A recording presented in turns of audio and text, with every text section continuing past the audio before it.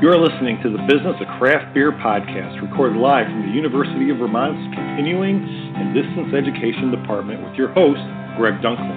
Whether you're looking to break into the craft beer industry or start your own brewery, this podcast is for you. Each week we will discuss all aspects of the craft beer industry, from sales, operations, marketing, trends, and analysis with industry experts and thought leaders. If you'd like to be part of the show, please call 929-477-1757. And now here's your host, Greg Dunkling. This is Greg Dunkling. You're listening to the Business of Craft Beer Blog Talk Radio Show. We're coming to you live from Burlington, Vermont.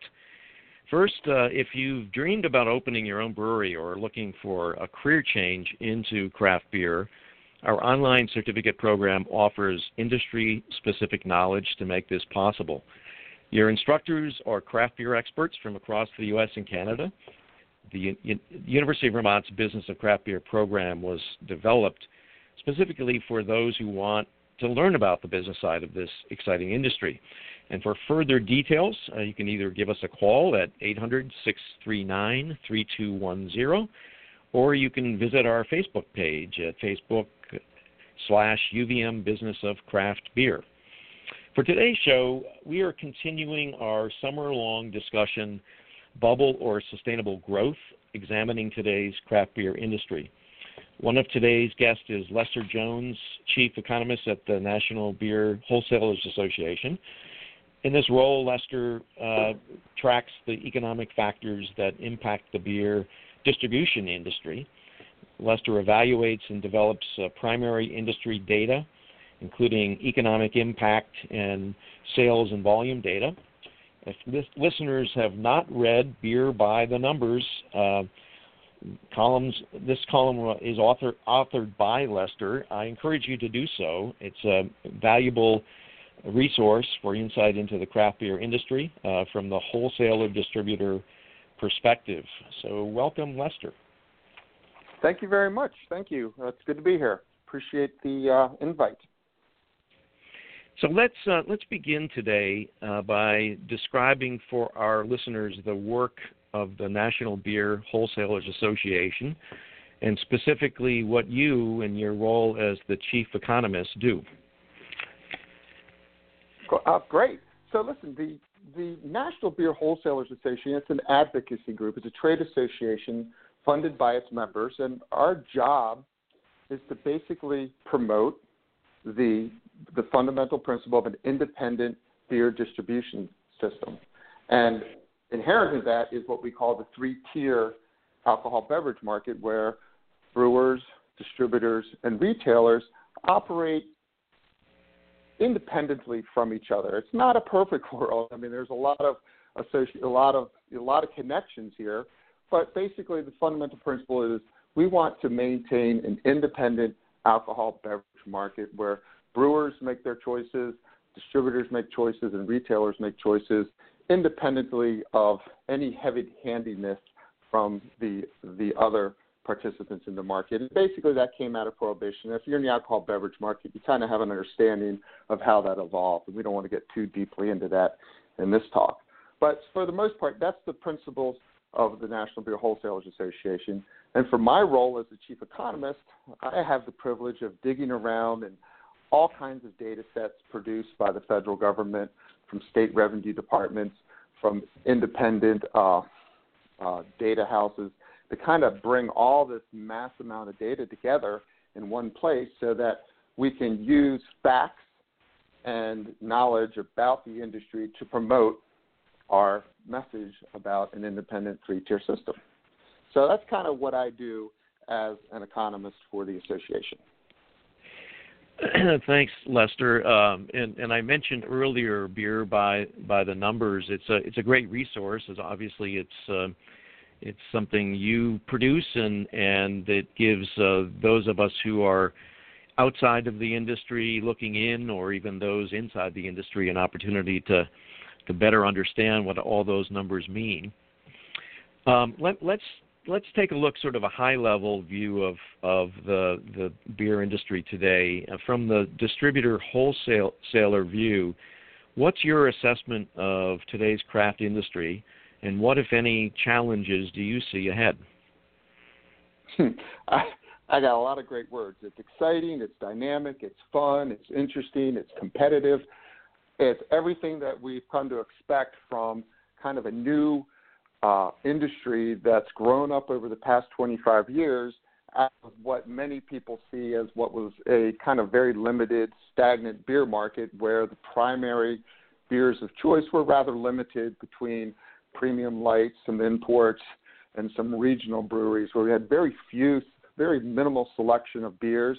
Then all of a sudden what we had is this, obvious growth coming out of the craft beer movement, which just ballooned in the post-2010 recession and just gave us so much variety, so much choice, so much selection that it's just been a great boom for the industry. And, especially in a time of, kind of very slow, stagnant economic growth post-2010, we've seen this industry grow double digits.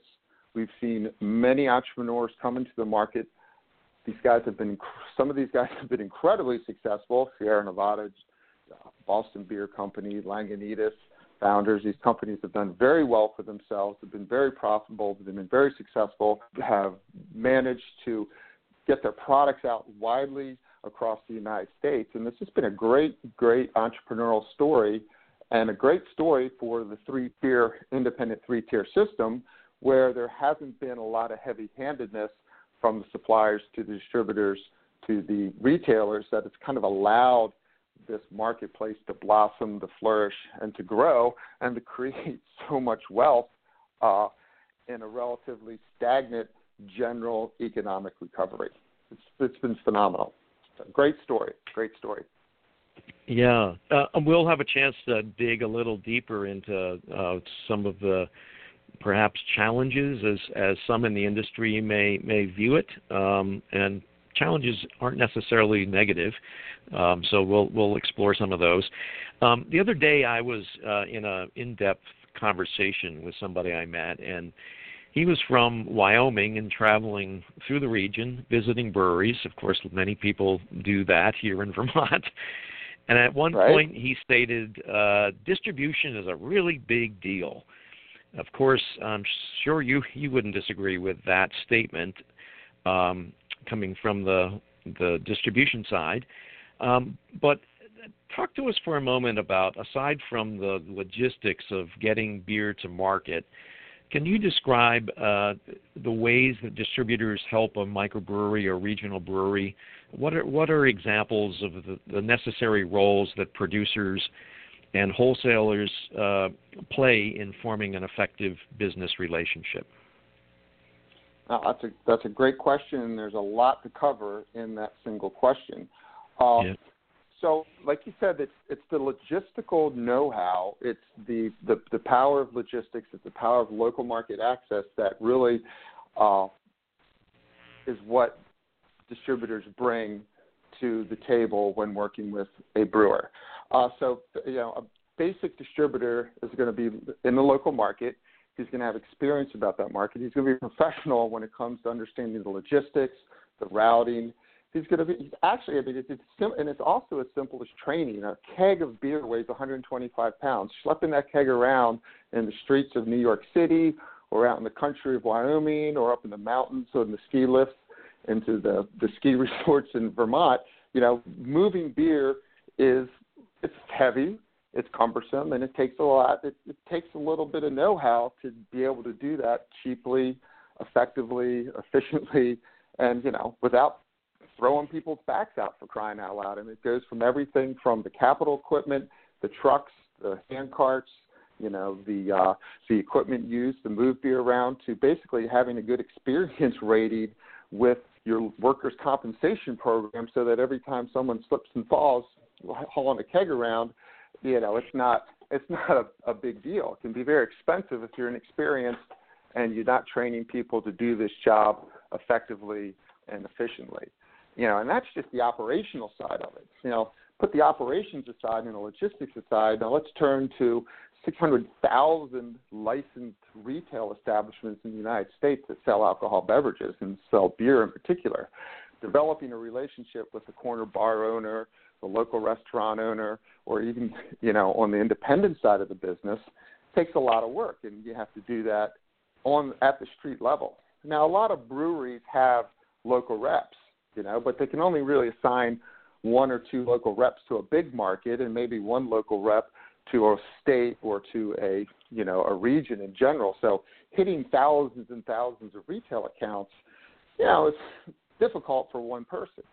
But, when you have a good distributor partner and they have a good craft beer program or what we call specialty beer program, those guys are going to work with the retail accounts. They're going to figure out where the customers that prefer craft beer are hanging out. They're going to help that supplier partner find a place to put their beer so that it moves. And remember, beer is different from wine and spirits. Wine and spirits you can kind of ship out into the marketplace, and it's okay if a 2011 bottle of wine sits around to 2012 and 2013. It's okay if a bottle of Jack sits around for a year or two and doesn't move. It's inventory that's tied up and it's not being converted into cash, but the product itself doesn't have to be destroyed. Beer is perishable. Most beer is perishable. There are some high-end beers, specialty beers, bottled beers that people would prefer to store and keep, but for the most part, the beers that we drink typically have a shelf life, have an out-of-code date. So keeping that beer moving in the marketplace, and the term is velocity, keeping that velocity of that beer going through the marketplace, turning and getting converted into cash and getting reinvested back with the supplier, them ordering more beer, is very different, and it's complicated. And when you have so many retail establishments, it can be quite challenging. So the supplier having a good, strong relationship with its distributor, and that distributor having solid local market knowledge of the local marketplace and the consumers there, is key to keeping a brewery producing beer consistently and regularly. So, nothing worse than getting a call from a retailer saying this beer isn't moving. It's sitting here. It's been 2 months. It's been 3 months. What are we going to do now? And the call you want from your retailer is, I'm out of stock. I need more of that beer. That's the kind of call you want to have. Right.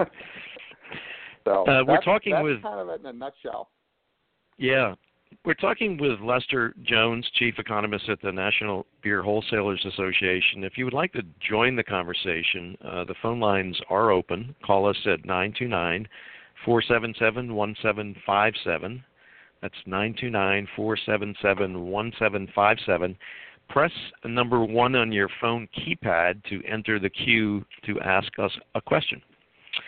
So you've written about the high-end segment or case prices of $25 and over, and you've indicated that they increased by 5% in 2015 and growing in share of the total beer market. Could you describe for us the industry based on these price segments? Okay, so I have a saying: we all can't drink. We can't all drive Ferraris. We can't all drive Rolls Royces.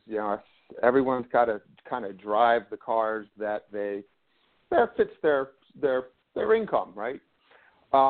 Beer is a lot like that in a certain way. Is that there's beers that cross the spectrum of availability. I mean, it's the same thing. When you buy most consumer products, there's high-end products, there's kind of middle-of-the-road products, and then there's kind of the lower-end value products. So the beer industry and the alcohol beverage industry kind of has that same flair. Craft beers in general tend to run a little bit higher at retail, anywhere around $35 to $40 a case. Imports still considered high-end, but they typically run around $30 a case. The domestic super premium business that that includes premium lights like Bud Lights, run $25 a case, and then you kind of work your way down into what we call domestic sub-premiums, and more of the value brands that you can kind of pick up for $15 a case. So you can see that you go from $15 a case all the way up to $30, $40 a case across that economic spectrum. And historically, I should say, the beer industry mostly operated in a below premium space, in that we had high-end premium brands of beer, but basically beer kind of stuck into that $20, $25 a case world, basically on average. And it wasn't until the craft beer movement kind of took hold and people started saying, wow, I could drink a higher quality, not a quality, but a higher priced beer that had a little bit more to it. It was more hoppy, it had more malt flavor, they're all kind of terms that the industry used to describe this premiumization of the beer industry. But no matter what you called it, making the beer industry more premium and higher value kind of drew in a lot more consumers to the space. The guys that, who maybe were wine drinkers, we attracted some of those. People who are high spirits drinkers, we could have attracted some of those into that space. And then also the people that 10 years ago that were drinking basically average price premium beer, all of a sudden, oh, look, there's a higher segment, there's more beer out there that I can afford. When you want to go from a Ford Taurus to a Lexus, there's a big price step there. But when you want to go from a Bud Light to a Sierra Nevada, you know what? The additional money is not like buying a higher end car. You're just buying a higher end beer. So instead of drinking like 6 of those medium priced beers, maybe you drink 3 of the higher priced beers.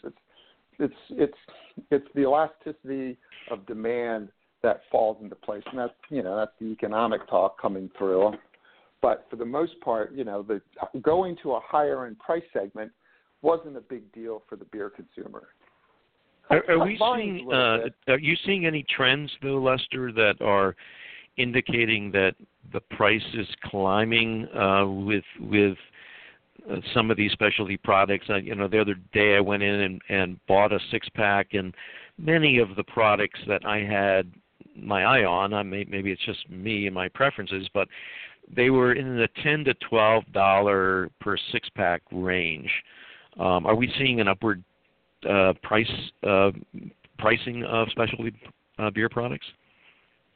Okay, that's a great question, because keep in mind, in economics we look at marketplaces, and in basic economics, marketplaces are defined where buyers and sellers come together to exchange goods and services.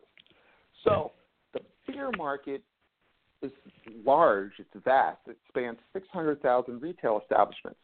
So depending on where you are in the country and where you used to shop, you will find radically different price equilibriums for beer.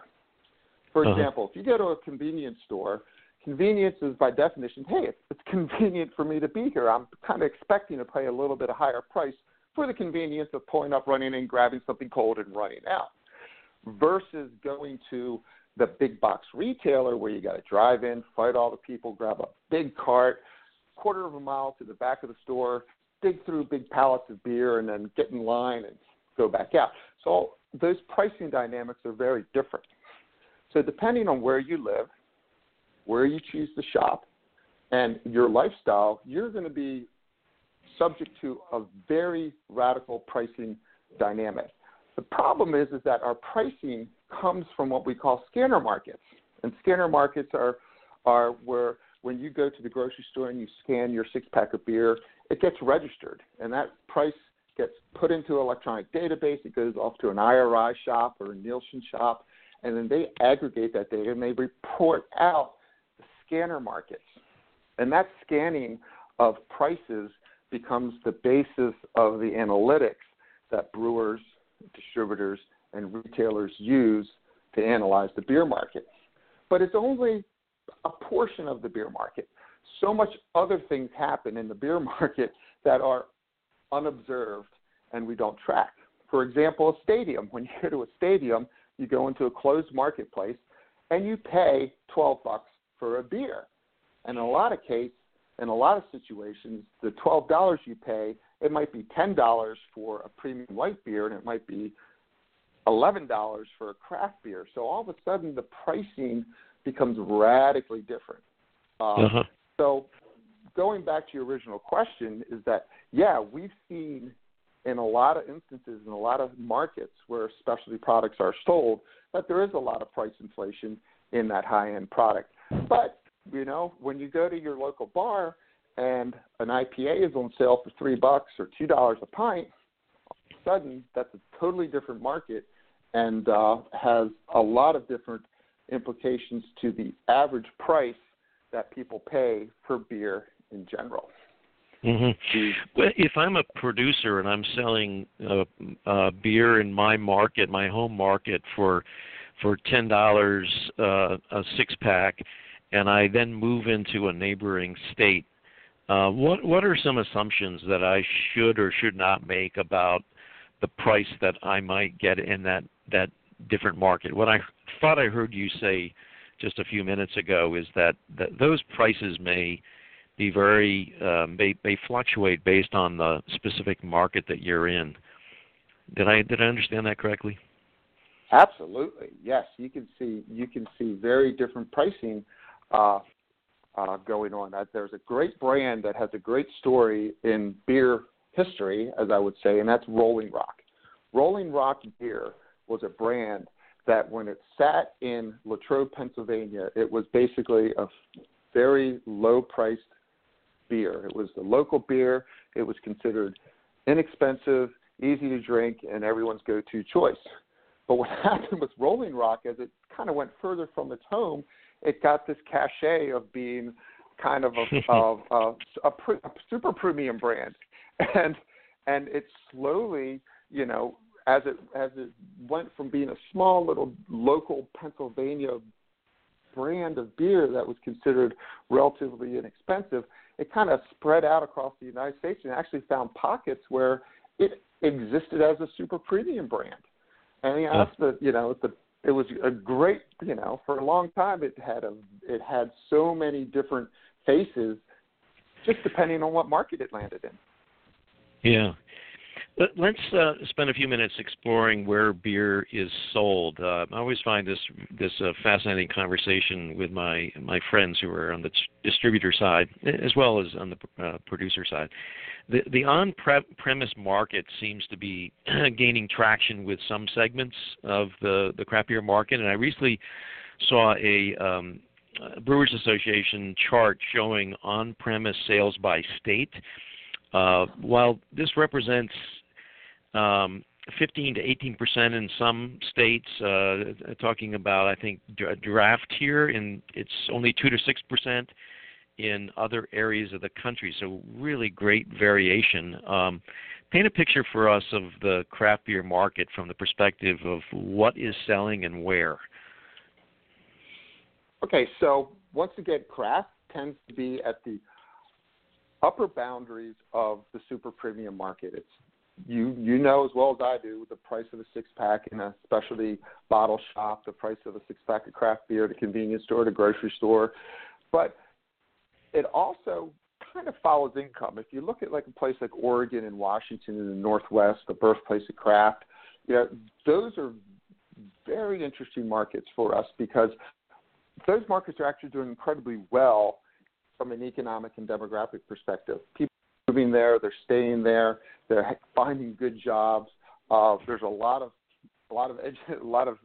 technology companies and companies that tend to attract a lot of young people, and so you've seen those Northwest markets like Washington and Oregon kind of grow demographically, grow socioeconomically. They've done very well, and at the same time, craft has done incredibly well there also. And in a place like Vermont, you guys have seen a lot of good growth as well, and you've seen a very strong craft beer market evolve. You can kind of go around the country and find Texas, you know, another strong demographically growing market. It was great because it didn't really have much of a craft beer market pre-2010, but then after 2010, market just exploded as places like Austin and San Antonio and Dallas kind of grew up and economically and brought a craft beer market with it. Unfortunately, there are some Rust Belt states that haven't seen as strong as a craft beer market as other states have. But once again, that's kind of driven by the economy in that state. If you can find the beautiful thing about craft beer also is it starts small, and I think we'll get into this also. Brewers kind of tend to start small. So if you can go to a place in Ohio and you can find a nice community that is kind of growing economically and demographically, you can kind of find a market for a small domestic independent craft brewer to kind of blossom in those spaces. So I tell people, no dinero, no cerveza. If you don't have money, you're not going to buy beer. People just can't consume beer without not how economies work or the beer markets work. So you have to have an economic base to have a vibrant beer market. Let me bring in callers, if there are any out there that would like to join the conversation. We're talking with Lester Jones, Chief Economist at the National Beer Wholesalers Association. If you would like to join the conversation, the phone lines are open. Call us at 929-477-1757, and don't forget to press the number 1 on your phone keypad to enter the queue to ask us a question.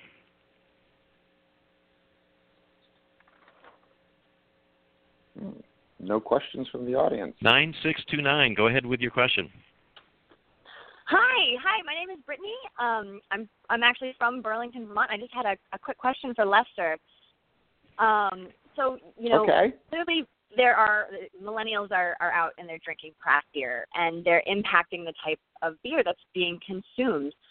Could you describe today's trends in craft beer and how different consumer audiences are influencing this?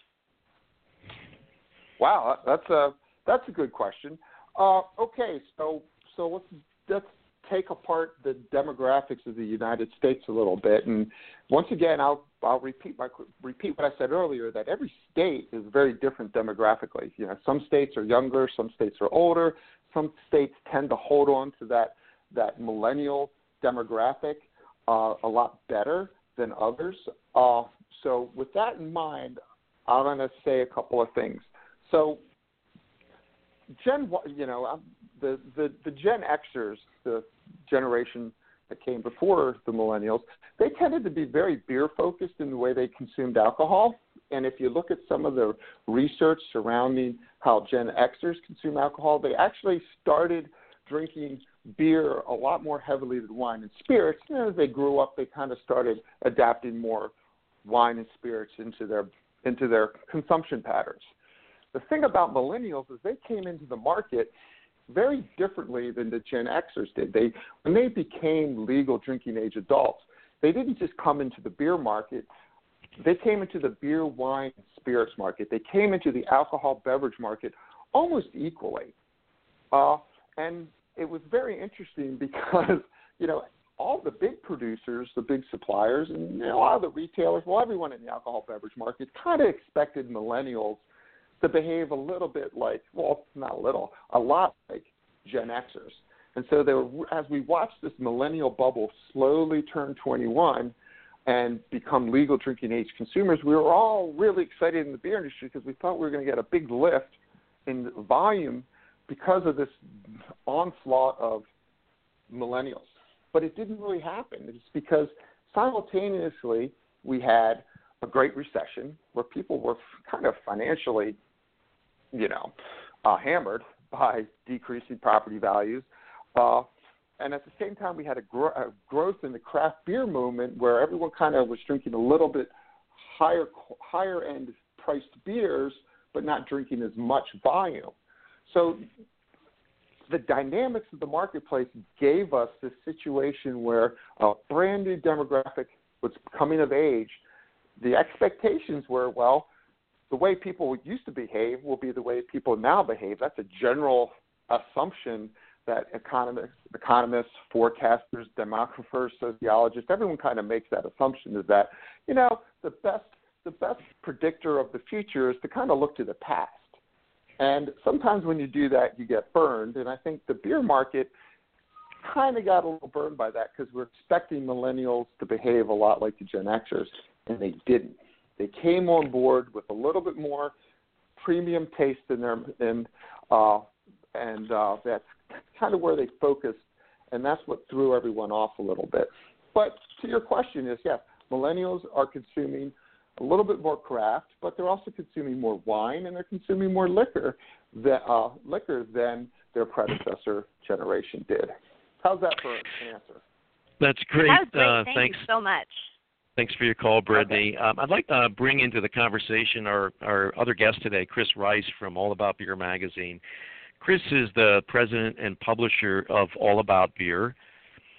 He's also worked on the producer side. He was founding one of North Carolina's leading breweries in Chapel Hill before taking on All About Beer. Chris spends, I know and talk to him frequently, he spends a good deal of time traveling the country, speaking with producers and wholesalers, and offers valuable insights in today's craft beer industry. Welcome, Chris. Thank you, Greg, very much. It's a treat to speak with both you and Lester. Hey, so Chris, I want to ask both of you a question here. I'll give you a chance first, Chris, to jump in, and then Lester, I'd like your take on this. Our summer Blog Talk radio series, we focused on the question of, is the craft beer industry approaching a bubble, or is this a sustainable growth? I'm sure you guys have heard that question on your travels as well. I'd like both of your responses to those who raise this concern about a bubble in the industry. And when you look out a few years, what do you see? Chris, go ahead with your response to that. Sure thing. So as far as a bubble term, that's not a term we use at all. Certainly the craft beer segment has grown considerably, and while Lester is far more educated in the understanding understanding the notion that at some point regression will always return to the mean, and trends will return to the mean. I think this is for many of the reasons you guys covered under the millennial question a few minutes ago, to the nature of distribution in the category. The consumer's made a shift, and overall the consumer's made a shift in beer, much like so many other industries that are going under a change of structure, whether it's media.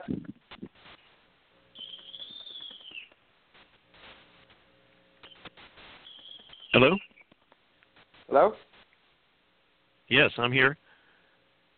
Chris, did we lose you? Perhaps. So Lester, before Chris will probably join us again. He might be on the road with a cell phone issue, but go ahead. What are your thoughts? Okay, so Chris hit the nail on the head there. Bubbles come out of economic history during the tulip bulb craze, when everyone had to have tulip bulbs, and people were losing their lives over it and their fortunes simply over some perceived value of how much a tulip bulb was really worth. And if you read back on it, it's quite fascinating, but it was actually based on everyone trying to sell and buy tulip bulbs and getting the better of someone else. And that's not what's going on in the craft beer market. What's going on in the craft beer market is a lot of entrepreneurs see opportunity, and they're pursuing opportunity because their returns on their time and their money seem best placed in the craft beer industry than anywhere else in the economy. And like I said, coming out of 2010, this industry was growing double digits, and everyone's like, there's nowhere else. You good? Can you hear me?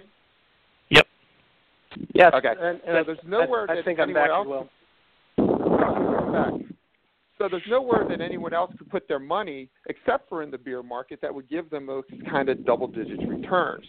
So as long as people see the returns being above normal in the craft beer industry, they'll continue to invest in it. At some point, people will be, well, I can put my money in this activity, and it's going to actually give me a better return than the craft beer industry. And until that happens, we'll continue to see people enter the market.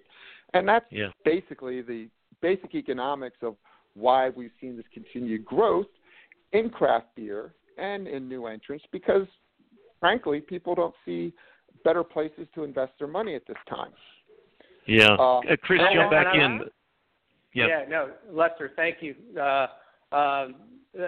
Lester's points are dead on about investment, and that's exactly what I see when I'm talking to new brewery founders, or those that are finding new financial structures for their current operations, is they see that return as a real possibility because the consumer has made this shift.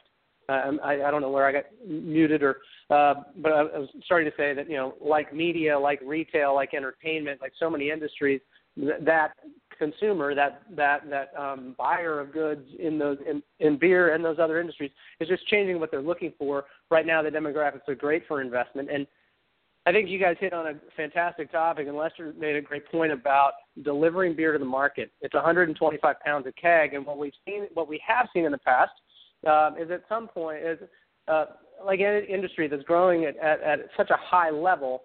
There are unintended consequences. And what we know happened 20 years ago is that a lot of guys that got into this business said, wow, this is very laborious and very hard. and part of their personal return wasn't so much financial as it was, this is a hard business to do every day. And there'll be those that fall out. But as long as that consumer is still fascinated by these trends and styles and interest in beer as a choice alongside of wine and spirits, which seems to be where the consumer wants to go, there will be that continued interest in investment. Yeah. So I wanted to ask you, get back to the distributor question for a moment here. And this is, both of you spend time looking at it from both the producer and distributor side. But, we hear a lot from small producers, and there are so many of them, that the market's crowded. All we have to do is walk into any retail outlet and see the vast supply of different products. How does a brewery today differentiate itself from another? A few weeks ago, I had Bart Watson on, and he emphasized the importance of differentiation for breweries. How is that accomplished in a market that's just getting increasingly congested? Lester, go ahead first. Okay, so I'm going to advocate for the beer distributor, and I'm going to say that having a strong relationship with your beer distributor is key, because what you want is a consumer to go to a retail establishment and find a brand that he knows and he trusts, and that he knows is quality, that he's going to taste it and he liked it the way he did the last time he had it. So if you're trying to do it alone and you're doing it haphazardly, and you're trying to be both a brewer, a distributor, and a retailer, you kind of violate a basic principle in economics, which is that of comparative advantage and specialization. You want to do what you do best, and I believe that brewers brew beer best and distributors distribute beer best. So to differentiate your product, you want a strong partner at the distributor level and at the retailer level, so that every time your customer comes to your retail establishment and grabs a six-pack off the shelf or asks for a pint of your beer, he is going to be confident that that beer is quality and it tastes good and at a fair price, and he can rely on it. And that's how beer brands are built. I mean, remember, Anheuser-Busch and Miller and Coors, these guys have been doing this since the 1880s.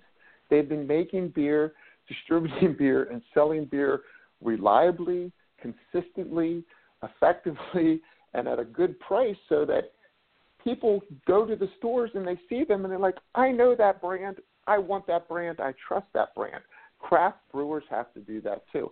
Now, it's fun if they think being off-centered and creating different tastes and, and having all these different varieties and tastes and being a little bit unpredictable might be fun for a certain segment of the population who is a lot more into exploring different beers.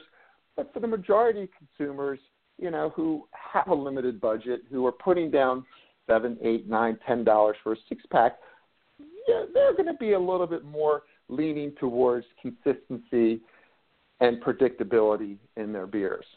So once again, it goes back to who are you selling beer to? What type of consumer? Yeah, Chris, what are you seeing out there? So differentiation, what can differentiate breweries and how do you compete? And I would just say yes. No, I think, and Lester's point that these brands that have been around forever, they've been learning every day. What are the attributes that build their brand at Coors, at Miller, at Anheuser-Busch that allow those brands to resonate so strongly with the consumer? And now with craft, we've got a handful of new attributes that have come in, and how do I trust? How do I, as a beer drinker, trust certain brands? Or I think there's a big attribute that everyone who's a beer drinker knows about, which is geography. How much does local matter in ways that it didn't, say, for the last 35 years to the drinker overall, and how far does local stretch or regionality? And so I've heard people say that in today's beer world, specifically the craft beer world, you really can differentiate on brand or geography. And I think in both of those attributes, there's so many factors involved. The brewer's ability to brew, and Lester's absolutely right. Who's the distributor involved? Who are the distributors involved in getting your beer to market so the consumer sees it enough that they trust it as a brand? Those are a couple of things that come up probably at the highest level as to differentiation and from what we see. So it seems that, every few days, if not every other week, we read about another acquisition, ABI or Miller Coors taking over in part or wholly another craft beer brand. It sort of gets to the question of what do we call craft, and is local important, and is it, if it's important, to what segments of the consumer audience are particularly concerned with local products, and how does that play out across the country? Are we going to be seeing big brands because of their power of distribution and branding and money behind them in the markets, and the small local breweries in the markets? But what does that mean for the mid-market? Any thoughts on that?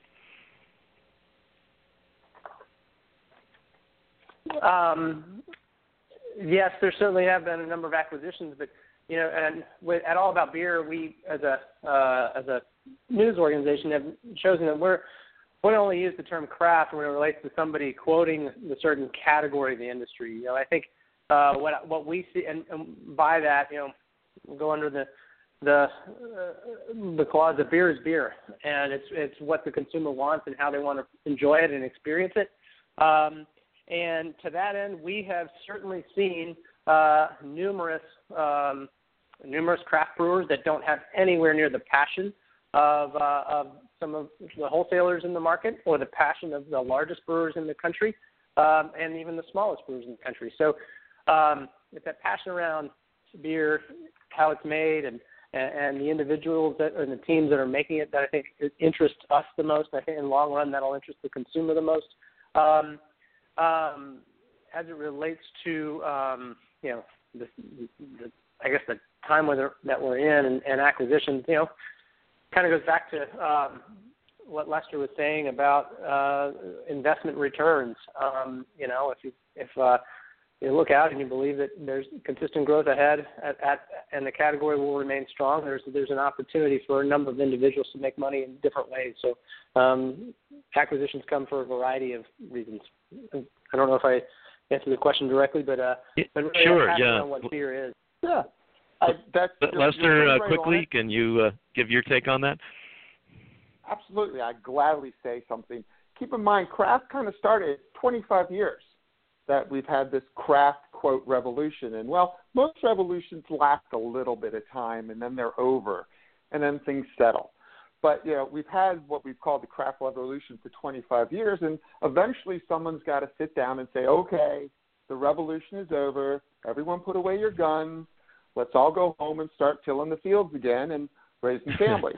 So that's what happens when a revolution ends. And here we are 25 years later, and the market has matured. We're not seeing the double-digit growth rates. We've seen the significant chunk of volume. That's a lot harder to add this even more volume on top of it. We're not going to see craft beer double anytime soon.